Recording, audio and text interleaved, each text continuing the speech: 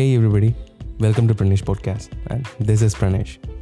This is the season of React Hooks, and in this episode, we are going to discuss about use effect and use layout effect. At first, we thought of discussing use effect and use ref together, but it is more relevant to discuss use effect and use layout effect together. So let's dive into the topic.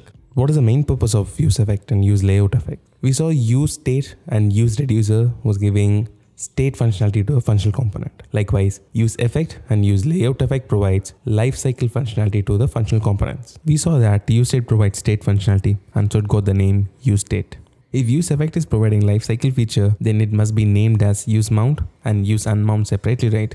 I feel this is the right place to discuss something about side effects. What are side effects? Any operation that happens outside the current executing function is a side effect. This includes updating a DOM or updating a global variable or fetching a data from API and many. In class components, we used to do these side effects inside our component did mount, component did update, and component will unmount. And in hooks, we have one place to perform all these side effects, which is a use effect. And so it is named as use effect. You can think use effect as a combination of component did mount, component did update, and component will unmount lifecycles. Use effect takes two parameters. First is our actual effect function, and second is optional but powerful dependency array. And if the second dependency array is not defined, then whatever the effect function which you defined as a first parameter will run for each and every re-render of our functional component. If the dependency array is defined as empty array, then our effect function will run after a component is mounted, and this behaves as component did mount lifecycle. And optionally, we can return a function from our use effect, and this function will get executed once our component is about to unmount, and this behaves as component will unmount lifecycle. Inside this return function, we can perform operations like unsubscription or removing event listeners which we've attached earlier. And now consider we have a state variable called count. We need to call an API with this count value each and every time our count updates. This can be performed like we can place that count variable inside the dependency array, and inside that effect function inside use effect,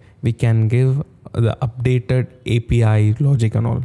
And this effect will get invoked now for each and every time our count state updates. This is like performing component did update lifecycle. Instead of thinking in terms of mounting and unmounting, you can think like the effect happens after re-render. Our old lifecycles like component did mount or component did update will block the browser from updating the screen, but it is not the same case in use effect.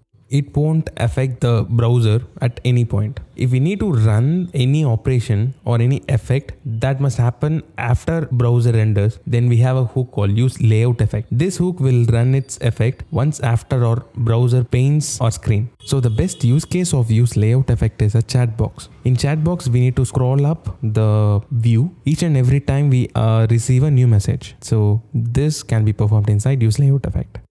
And now we arrive to the final part of our episode. From this podcast, I believe we might have got a good idea on use effect and use layout effect. And in our next episode, we'll see about use memo and use callback hooks. Until then, it's bye from Pranesh.